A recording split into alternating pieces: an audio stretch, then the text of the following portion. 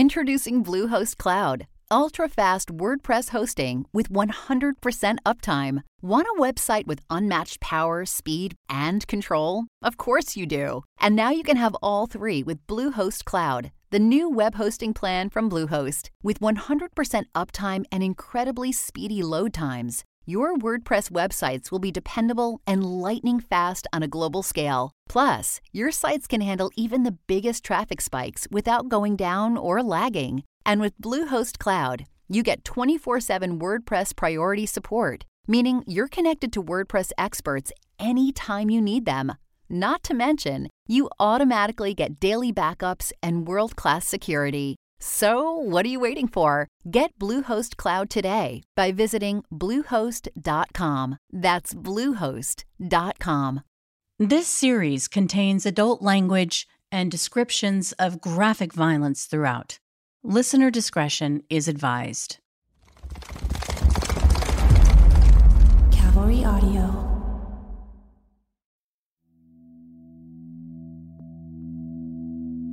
Hi, I'm Carolyn Osorio, the host of the Shadow Girls podcast. And if you're listening to this bonus episode, then you'll know that this 10-part series took you on a journey inside the 19-year hunt for one of the longest unsolved serial killer investigations in U.S. history.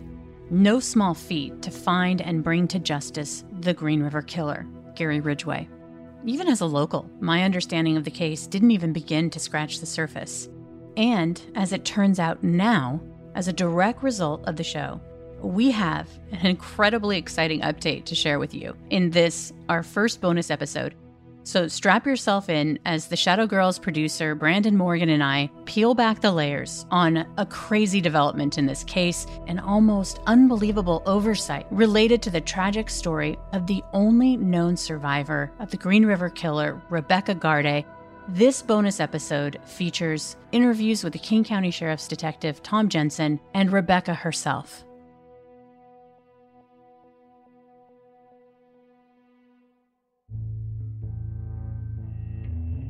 From Cavalry Audio, I'm Carolyn Osorio, and this is The Shadow Girls, an in-depth investigation into the victims of the Green River Killer.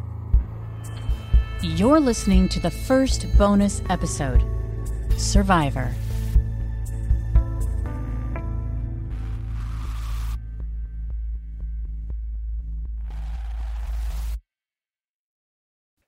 Hello, Shadow Girls listeners. This is Brandon Morgan of Cavalry Audio. I produced the show, The Shadow Girls, along with Carolyn Osorio. And we're really excited to bring you this bonus episode because as a direct result of Carolyn's work investigating the Shadow Girls podcast, there's been a really exciting development that we wanted to share with you. And there's no better person to let you know what that is than Carolyn herself. So I'm really, really happy to reintroduce to you all the lovely and talented Carolyn Osorio. Well, thank you for that wind-up, Brandon. Wow. Well, first of all, I want to thank all the listeners of the Shadow Girls.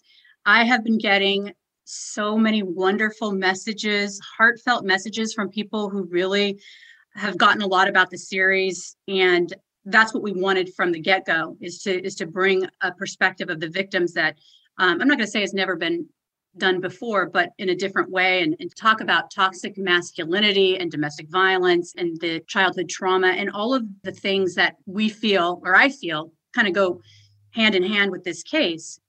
Speaking of which, that was really what we hoped to bring to it. And this new development in regards to Rebecca Garday. Now, if you'll remember in the Shadow Girls, and if you don't, go to episode 5. We heavily introduced Rebecca and her story. She is the only known survivor of the Green River Killer to get away. It was amazing that she survived.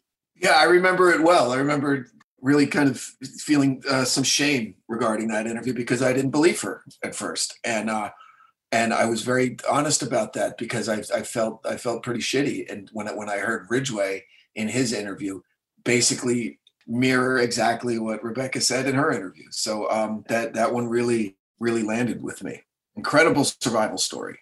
And the thing about Rebecca, throughout this process, I had edited that tape so many times back and forth, and I've heard it over and over. I've memorized it, and it really affects you when you do that, not just when you listen to it once, but multiple times. And so there were a lot of question marks with her case. Top of mind was, why wasn't he prosecuted in 1986 for attempted murder? I never could find out why that was. I never could answer that question. I had tried to get her file to understand that better, and I just never found the answer to that question. And many of the people on the task force had said, well, I'm not sure, because so many hands touched that case. Nobody could give me a straight answer. And it ended up coming down to, well, I think it was just a he said, she said. And that really wasn't good enough for me, but that's what I had to work with.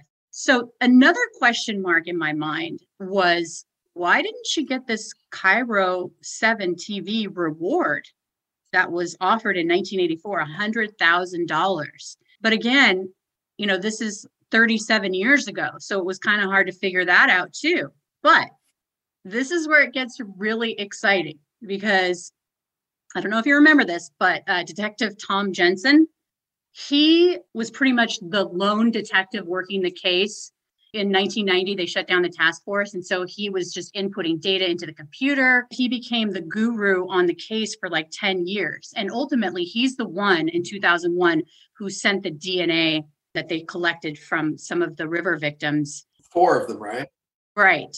Yeah. I think it was 3 river victims, and then Carol Christensen, who was not found. Right. Yeah. So I interviewed Detective Tom Jensen from the show, and he went back and was listening to the episodes, which is always great when the people that you interview want to listen to the show, which he did. But when he got to episode 5, the one that prominently featured Rebecca's story, it activated a dormant memory. And so I want to play a cut for you. I've been listening to the podcast of Shadow Girls. When I got to episode 5, I was listening to the account by Rebecca Garday of her assault by an individual that turned out to be Gary Ridgway. And it brought back a memory that she had actually called in a tip. They called in the tip that led to Ridgway during a promotional campaign by KIRO TV back in 1984, where they were offering a $100,000 reward for the arrest and conviction of the Green River Killer. It was something that they did during a sweeps thing in November. And the period of time for the call-in was about a month or so, or something like that, maybe a little over a month. So why this is significant is basically Rebecca was attacked by the Green River Killer, Gary Ridgway, in 1982, November of 1982. She didn't call the police. So she called in that reward tip in 1984 during this KIRO sweeps, where they had this deal with King County where they got special access, or they got access to not the files, but the detectives. It was kind of a partnership where they offered this $100,000 reward. That's my understanding of it. And so she called in during that time. But if you listen to the Shadow Girls, you'll know this was a 19-year investigation. And so that was a vital tip, but the case wasn't solved until 2003. Wait, just for clarity, the KIRO 7, it was like a telethon, correct? Like a tip telethon. Right, like a tip telethon, like, here we go. Everyone knows that this monster is haunting our city and taking our young women and murdering them horribly, and any help would be great. And here's money, and here's what you have to do if you want the money. There are specific steps, boxes you had to check to be eligible for the money, okay? With a little $sign thing, like all of that. And Rebecca did all of that. She did all of that. She followed the rules. She did. So according to Detective Jensen, that tip sheet over the following years, just got buried in all that paperwork that I kept going on and on and on and on again about in the show. But he ran across the paperwork in 2001. Now, that's right after Gary Ridgway was arrested. They started preparing for a trial because they were planning on taking this thing to trial. So between the years of 2002 and 2003, and Detective Jensen kind of talks about the frenetic energy of that time, as you can only imagine. The time that I came across this was during the preparation of all the documents and documentation for discovery, which is where we produce information for the defense. We had to produce all 500,000 pages of documents. And I came across this one, and I was pretty much responsible for preparing all the documents that were put together for the team that was doing the scanning and digitizing of the documents. So that particular process lasted throughout the time that we were there, which was, like I say, about 2 years. The last 6 months of that 2 years was spent with Gary Ridgway living with us in the bunker, we called it, and taking him on road trips every day, and or not every day, but interviewing him every day and taking him on road trips on the weekends. And things just got very busy, and the whole thing just sort of slipped my mind. Of course. You can imagine what was going on, and they finally have the guy, right? I mean, I could see how it's kind of heartbreaking when you think about it, or you might, if you wanted to, you could try to go to some weird conspiracy theory. But I really think that it was such a crazy investigation, that so many layers and the drum that beats loudest for me is the fact that he's willing to say, I made a mistake and I want to rectify it. It's just incredible that he would come forward and want to, all these years later, hear that tape. And we started off this bonus episode with how you and I had you didn't have to not have a pulse to not have a reaction to her interview in 1986. And we've had many conversations about it. And obviously hearing episode 5 was like, wait a second. So I think that it takes a lot for someone to come forward and say, hey, I forgot. And especially since I don't think it was necessarily his job. He wasn't assigned to it. It's not like the sheriff said, now, Tom or Detective Jensen, you need to remember to, when this is all done, get back with Rebecca. Right. How this came to be with me is that Detective Jensen reached out and was like, hey, can you help me get this money for Rebecca? I think that she deserves the reward. And it may have slipped his mind, but obviously the feeling that she deserved this reward just never left him. And Detective Jensen says Rebecca's tip was absolutely critical. I doubt there was any contact with her during the preparation for the trial as we went forward in 2002 and 2003. And whether she just felt that we didn't believe her, I don't know. I know that we got the information from her and they took statements from her back in 84 and 85. And those statements were used and were very critical to the probable cause that led to the search warrants on Gary Ridgway in 1987 that led to the collection of his saliva. We know how that turned out. They were part of the probable cause for his arrest in 2001 also. So her information was used. It probably just didn't get back to her that we were, how serious we were about what she told us, I guess is the best way to put it. What's your reaction? It's a straight line. That's his detective brain, right?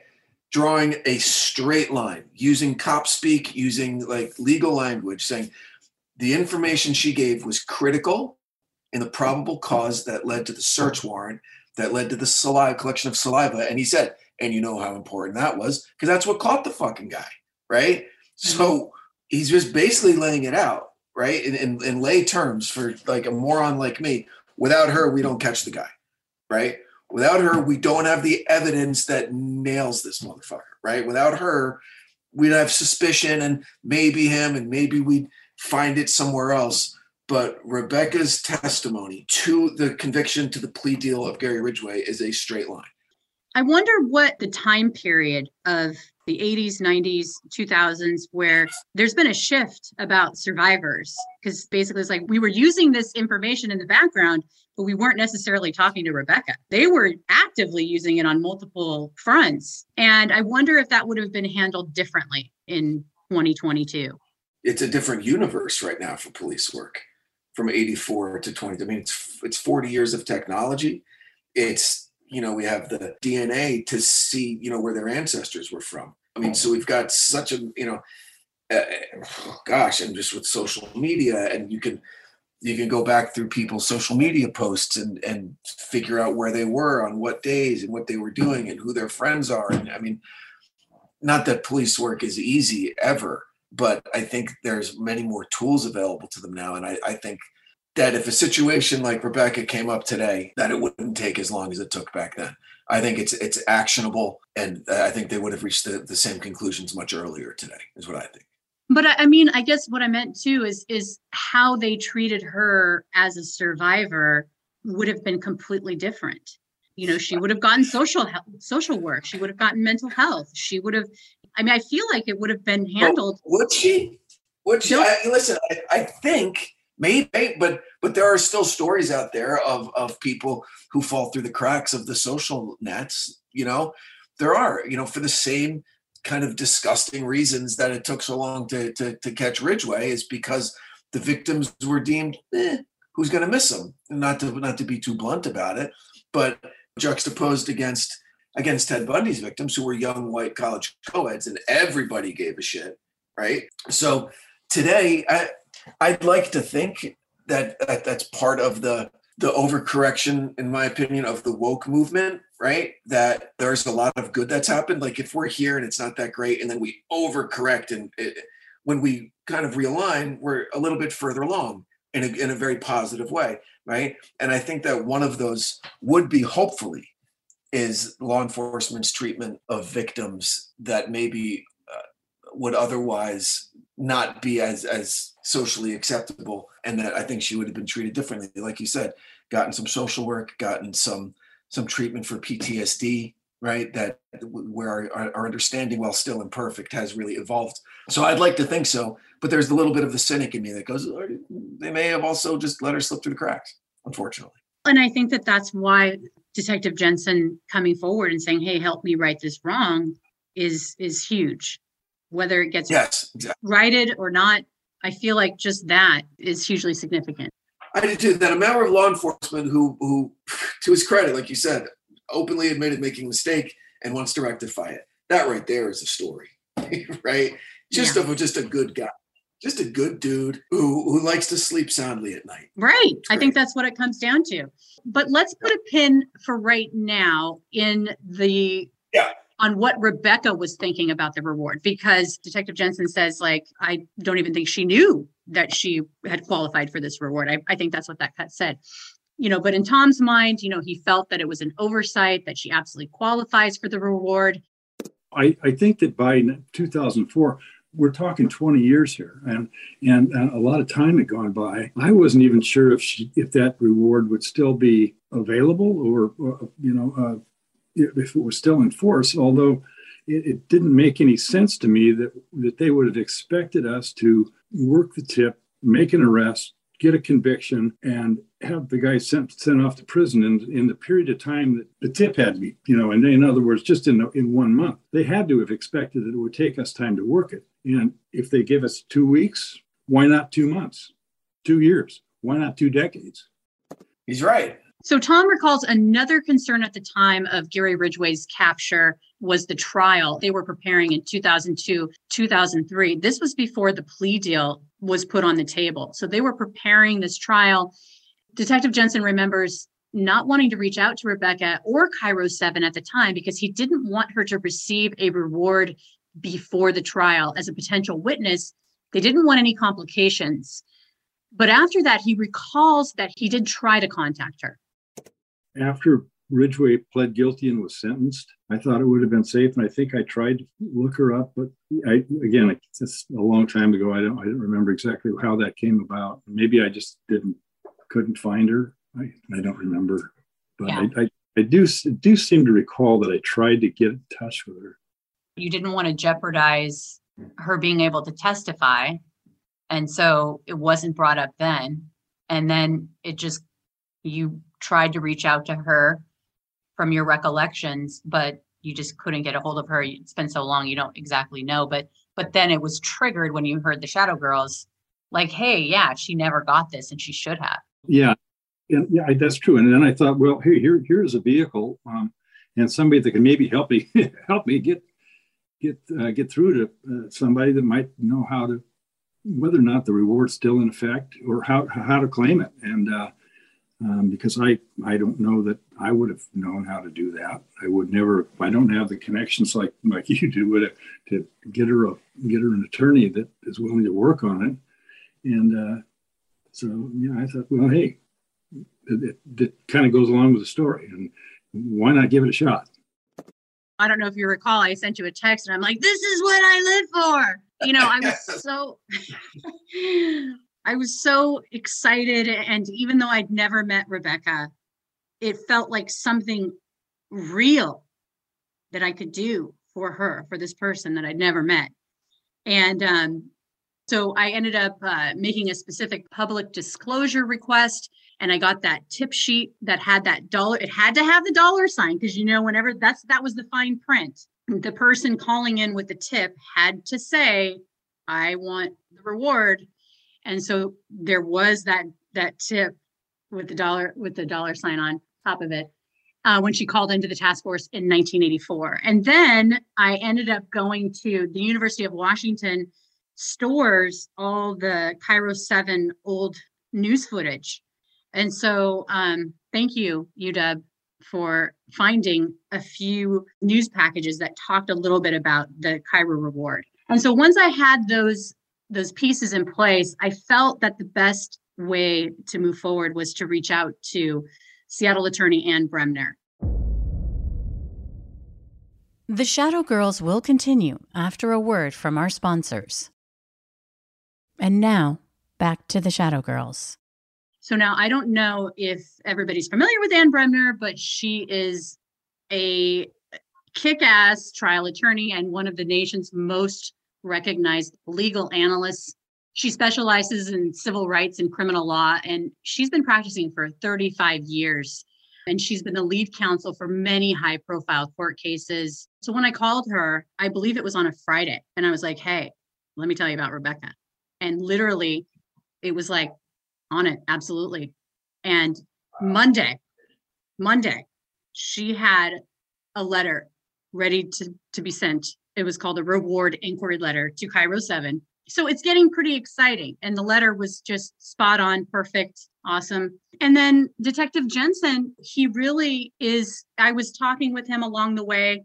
We were exchanging information. So Detective Jensen was just extremely committed to doing whatever he could, including testifying if it came to that on her behalf. It's not really the cops that are the heroes in this case. It was really Rebecca Garde, and the way that she handled herself and was able to escape from Gary Ridgway, and later identify him. That makes her the hero. I've reached out to former members of the task force that I worked with, Dave Reichert, Fabian Brooks, John Matson, and Tony McNabb, and to get them on board with hopefully trying to get this reward for her, and just to have some backup. I'm not the only one that's going to remember this reward, and how it operated. I'm just hoping that they'll work with us and try to get the reward for it. The hero word gets thrown around a lot, sometimes in a hyperbolic kind of way. But I think, also I think real heroes are more often than not unexpected, unlikely people, right? Because who would have thought that this woman would hold the keys to capturing and getting Ridgway the justice that he deserved, to be visited upon him. So it's not to sound too whatever, but I agree with him that she's the heroic kind of figure in this story. Here's where it started getting kind of difficult, because all this was going on behind the scenes, and I kept thinking about Rebecca. And when I was doing this series, I had her contact information. It was given to me by a source, and I knew where she worked and I knew what her phone numbers were. But I really felt like, from my research on the case, she hadn't given a lot of interviews. I hadn't seen a lot of her. And I approached Shadow Girls with the intention of not contacting, she's the only survivor that's known, and the families, because every time I work in true crime,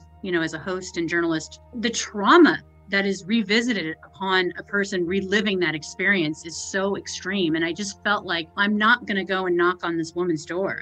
My gut and everything was just, I don't want to do it. And so, not because I didn't want to talk to her, but because I just didn't want to put her through this. And so I decided but I wanted to give her an opportunity to tell her story. And so I just went to her work and dropped off my business card and said, hey, if you want to talk about this, give me a call. And I left it there, and that was it. And she never contacted me. And I felt good about that. I felt that was the right thing to do. So now all this is going on, And she still doesn't know. And the only reason why I didn't call her was because then you're talking about like this person calling from outer space, saying, "Hi, Rebecca." It just was like, what if it didn't work? And I'm setting her up to have this tremendous fall. And I can only imagine how disappointed she would be. Another person letting her down. And I just did not want to do that, but I had to do it, right? Yeah. I did speak with Rebecca about the reward, and we'll definitely get to that. But first, if you'll recall, Detective Jensen talked about Rebecca being a hero for many things, which included how she handled herself and how she was able to get away from Gary Ridgway. Here she is tragically describing what 49 other young women and teens went through at the hands of Gary Ridgway as he attempted to strangle Rebecca.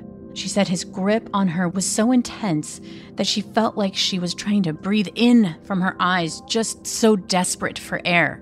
I was breathing through whatever air passage I had left. He was covering my mouth and my neck. It was just horrible. Just even rehashing it right now is just, it's difficult.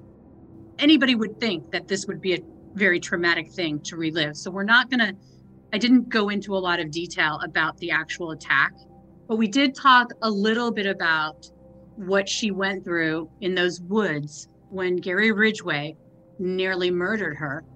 And she fought back with everything she had. Where I was at in the woods, there was a trailer park, and I ran and knocked on a couple of doors at the trailer park, and I asked them to let me in, because I was trying to get away from Ridgway, and one of them let me in. Everything happened so fast. It was just so fast. I mean, I didn't have time to mess around. I had to just leap and run as fast as I could. It just was pure luck that I actually got somebody to let me in, because the first people didn't. They were concerned and asked why I was, knocking on their door, and I explained to them that there was someone out there that was trying to kill me. It was a nice couple, and they believed me, okay? With them believing me, they let me in. I said, someone is trying to kill me. Please let me in. So then they took me back to my place in Burien. Wow. Sounds straight out of a horror movie. Right. Like you can see it, right? You can see her like kind of running and knocking on doors. Someone's trying to kill me. People going, get out of here, right? Slam the door. And then you have a good Samaritan that effectively saves her life. So she was in shock. She could barely talk for a week because the extent of the strangulation. No, I didn't go to the hospital. I just wasn't thinking that I was supposed to do that. I didn't know. And I was probably really, really scared at that point of being anywhere. So for Rebecca, she's incredibly grateful that she survived, but her life since has been a constant struggle. Oh, it was about 2008 when I saw a psychiatrist. I told her all the things that I was going through, and they prescribed Seroquel and Trazodone for me to take. But little did I know I would be taking this stuff for the rest of my life. So it is what it is. I mean, I wish I didn't have this, but at least I was smart enough to get some help with it. There's been times where I do have panic attacks and anxiety, and I had a hard time going to places like downtown Seattle, just places where I'm not familiar. That's where I'm more cautious than anything. Now I have transportation that picks me up at my door, so I'm not walking around by myself anymore, because I couldn't do that no more, okay? Because of the episodes, I went and got a transportation that takes me to where I have to go and brings me back. So in other words, that part of my life is out too. I mean, normal people can go walk wherever they want or take a walk. I can't do that. I can't. I do not feel comfortable walking around anymore. I mean, I'm not a psychiatrist, but PTSD, right?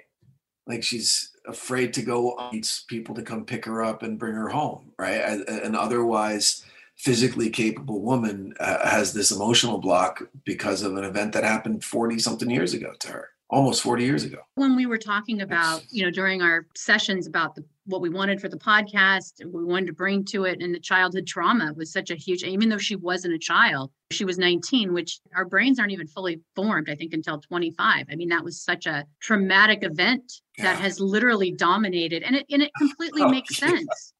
So I just want to recap, Brandon. I know that it gets really confusing, the case following it, especially over so many years. So the attack against Rebecca happened in November of 1982.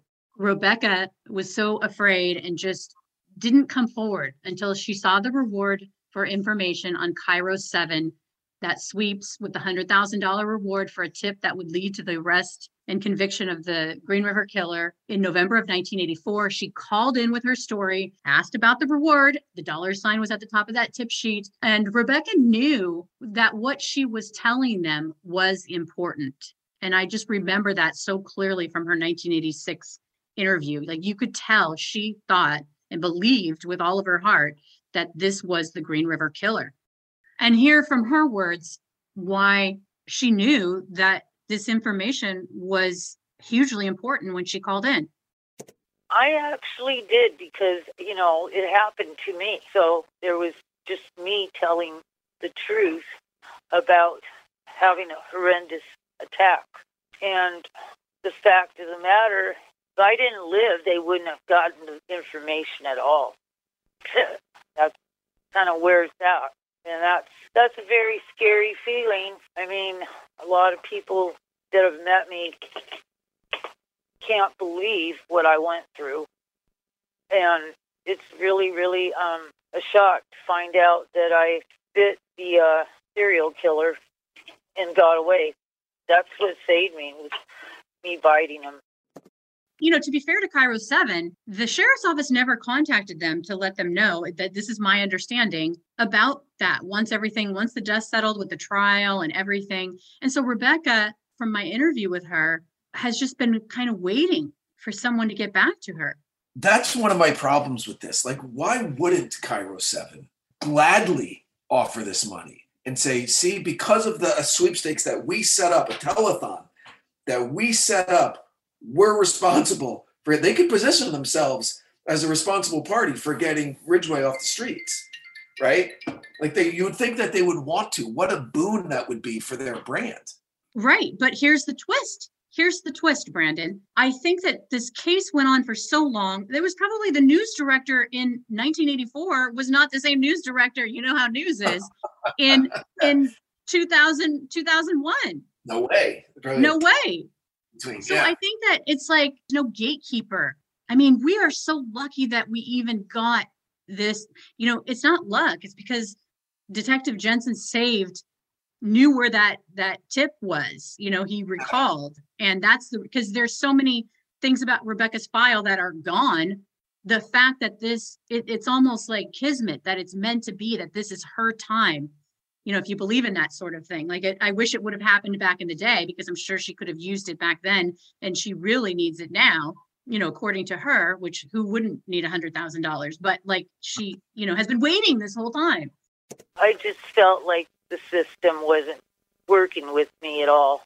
I mean, like I helped out the case and everything, and in the end, all I got was the side effects of what causes, PTSD. Wow. Yeah, I know, right? Trying to, find some practice some empathy and put myself in her shoes for all of these years, right? Watching all of this stuff unfold, and she's just kind of, suffering silently in this kind of awkward state of expectation of some kind of recognition. It's tough to think about. We'll be right back with the Shadow Girls after a word from our sponsors. And now we continue with the Shadow Girls. I ended up sending an email to Ann Bremner and Detective Jensen after my conversation with Rebecca when I first called her and laid the bombshell. And I tried to do it, delicately and just because I just had a feeling she was going to be really raw, that she was going to be really nervous, that she was going to be skeptical. And, she's been let down so many times. So I really wanted to just because it's a lot to take, it's a lot to take. But one of the first things Rebecca said to me was, thank you for believing me. I mean, that's so huge. Not being believed is or she feels like her story has never fully been told in her words. And when I told her about Detective Jensen, she was just gobsmacked and nearly in disbelief when I told her about Anne agreeing to help her. And I sent her the letter that Anne wrote on her behalf. I just felt like I wanted this woman to know she has so many people in her corner, and to know that Detective Jensen, cashed in some chits and basically talked to the King County Sheriff's Office and said, hey, you guys, I need some backup here. I want everybody to know that in our minds, you deserve this reward. There shouldn't be a time limit. There was a time limit within the sweeps, which I think was 30 days, but it shouldn't have been solved within 30 days, right? That's the kind of rub, how long, what was the expiration date on this, right? This is what Rebecca thought of Anne's letter. I read the letter she wrote to Cairo, and it was a really good letter stating all the facts that were true, that happened. I had a feeling that I was going to need help with this because it seems like I've been ignored all these years, totally ignored. Wow. Is Bremner going to get her 100K plus interest for 30 years? Well, that's what she put in her reward letter. So understandably, Brandon, Rebecca, you can hear it in her voice. She wants it, but she does, that disappointment, and she doesn't want to get her hopes up too high. I just feel like I never got the last word in, but I did. I'm the one with the story that is horrific, and my life is a struggle. It is. I'm just hoping that we get some kind of response, and so it's not over yet. It's just the beginning for now, but it's been 37 years in the process, so I don't know anything till I hear something good happen. And so far, everything's going good, but we need to hear from them. At this point, you guys are on my team, but it's still the same thing. Channel 7's not doing anything at all yet to give me what I'm entitled to. That's what the deal was. So where is it at now, Brandon? We are waiting for Cairo 7 to respond to the reward inquiry letter that Anne sent. I also sent the Cairo 7 newsroom an email, just Anne's inquiry didn't mention kind of the behind the scenes of what was happening with Detective Tom Jensen and the Shadow Girls podcast and how that all kind of evolved and came together. So I really just summed it up for them. And then I sent them a copy of the tip sheet with the $sign. And then I asked for an interview because I told them I was going to be doing these interviews and I wanted their response and to see what their thoughts were and give them an opportunity to, if they're still ruminating over it, fine, because, this is all fairly new. So I'm still waiting to hear back. Well, what do you think about us, maybe, and we haven't discussed this beforehand, listeners, honestly, this is just coming up. Why don't we put a number for the Cairo 7 station in the show notes? We could ask the Shadow Girls listeners to call in and demand the reward money for Rebecca. Could we do that? Put that number up there for her to see people supporting her, people wanting to hear and seeing her. Hey, I wanted to let you know that the more Brandon and I thought about Rebecca's story and Cairo 7's reward after we recorded the bonus episode, we came to the conclusion that asking our listeners to call into Cairo 7 demanding that reward for Rebecca was premature. Admittedly, it's easy to get swept up in the excitement when you hear the facts of this reward coming to light, and then knowing what this kind of money would mean to Rebecca financially, but also emotionally, and historically, setting the record straight of her personal story of survival and this tip that she gave during the Cairo Reward sweeps, and how that information and her survival was the key to the eventual capture and conviction of Gary Ridgway, who would admit to murdering 49 victims, teens and young women who never got to say what happened. And here we have Rebecca and her story, who did get away. The thing is, everything that's come to light so far as a result of the Shadow Girls podcast is that Rebecca's failure to receive the $100,000 reward to date, quite possibly and believably, I think, when you know the facts of the case, could very well be an egregious oversight. It's definitely a hard pill to swallow, to be sure, but we're hoping that once Cairo 7 has all the information, that they will see it as we do, a tragic oversight, and will want to make that right. And we want to give them the reasonable time to do so. She's not being ignored anymore. Her story needs to be told from her own words. It is vital to this case that's never going to go away. It's always going to be here, just because of the length and the history. It's rare that you have a situation like this where it's something that we love to do as storytellers into the dark recesses of kind of the human condition, where actually something good could come out of it unexpectedly, right? Because you didn't really come into this saying, I'm going to get Rebecca paid. You came into this wanting to shed some light on the victims of this terrible, crime spree. And then as a result of your honest work, there's a chance for us to really do some good for a woman that deserves it. And that's the real gift of this show so far. Kudos to everybody involved and to Jensen and his kind of humility in the face of this. And, let's just keep pushing this ball up the hill and we'll see what happens.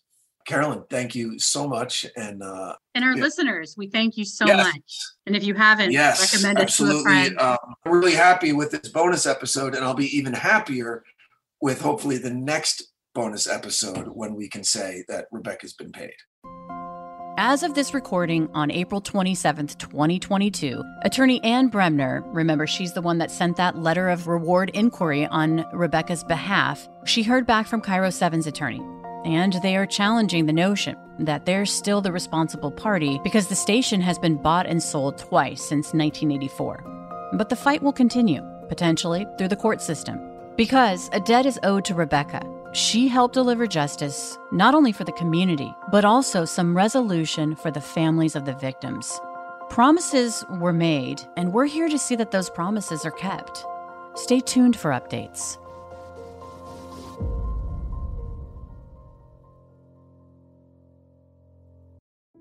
The Shadow Girls is a Cavalry audio production in association with iHeartRadio. Our producer is Brandon Morgan. We're executive produced by Dana Brunetti and Keegan Rosenberger. For Cavalry Audio, I'm Carolyn Osorio. Our post-production supervisor is Casey Wayland. Supervising sound editor Victoria Cheng. Edited by Joey Jordan.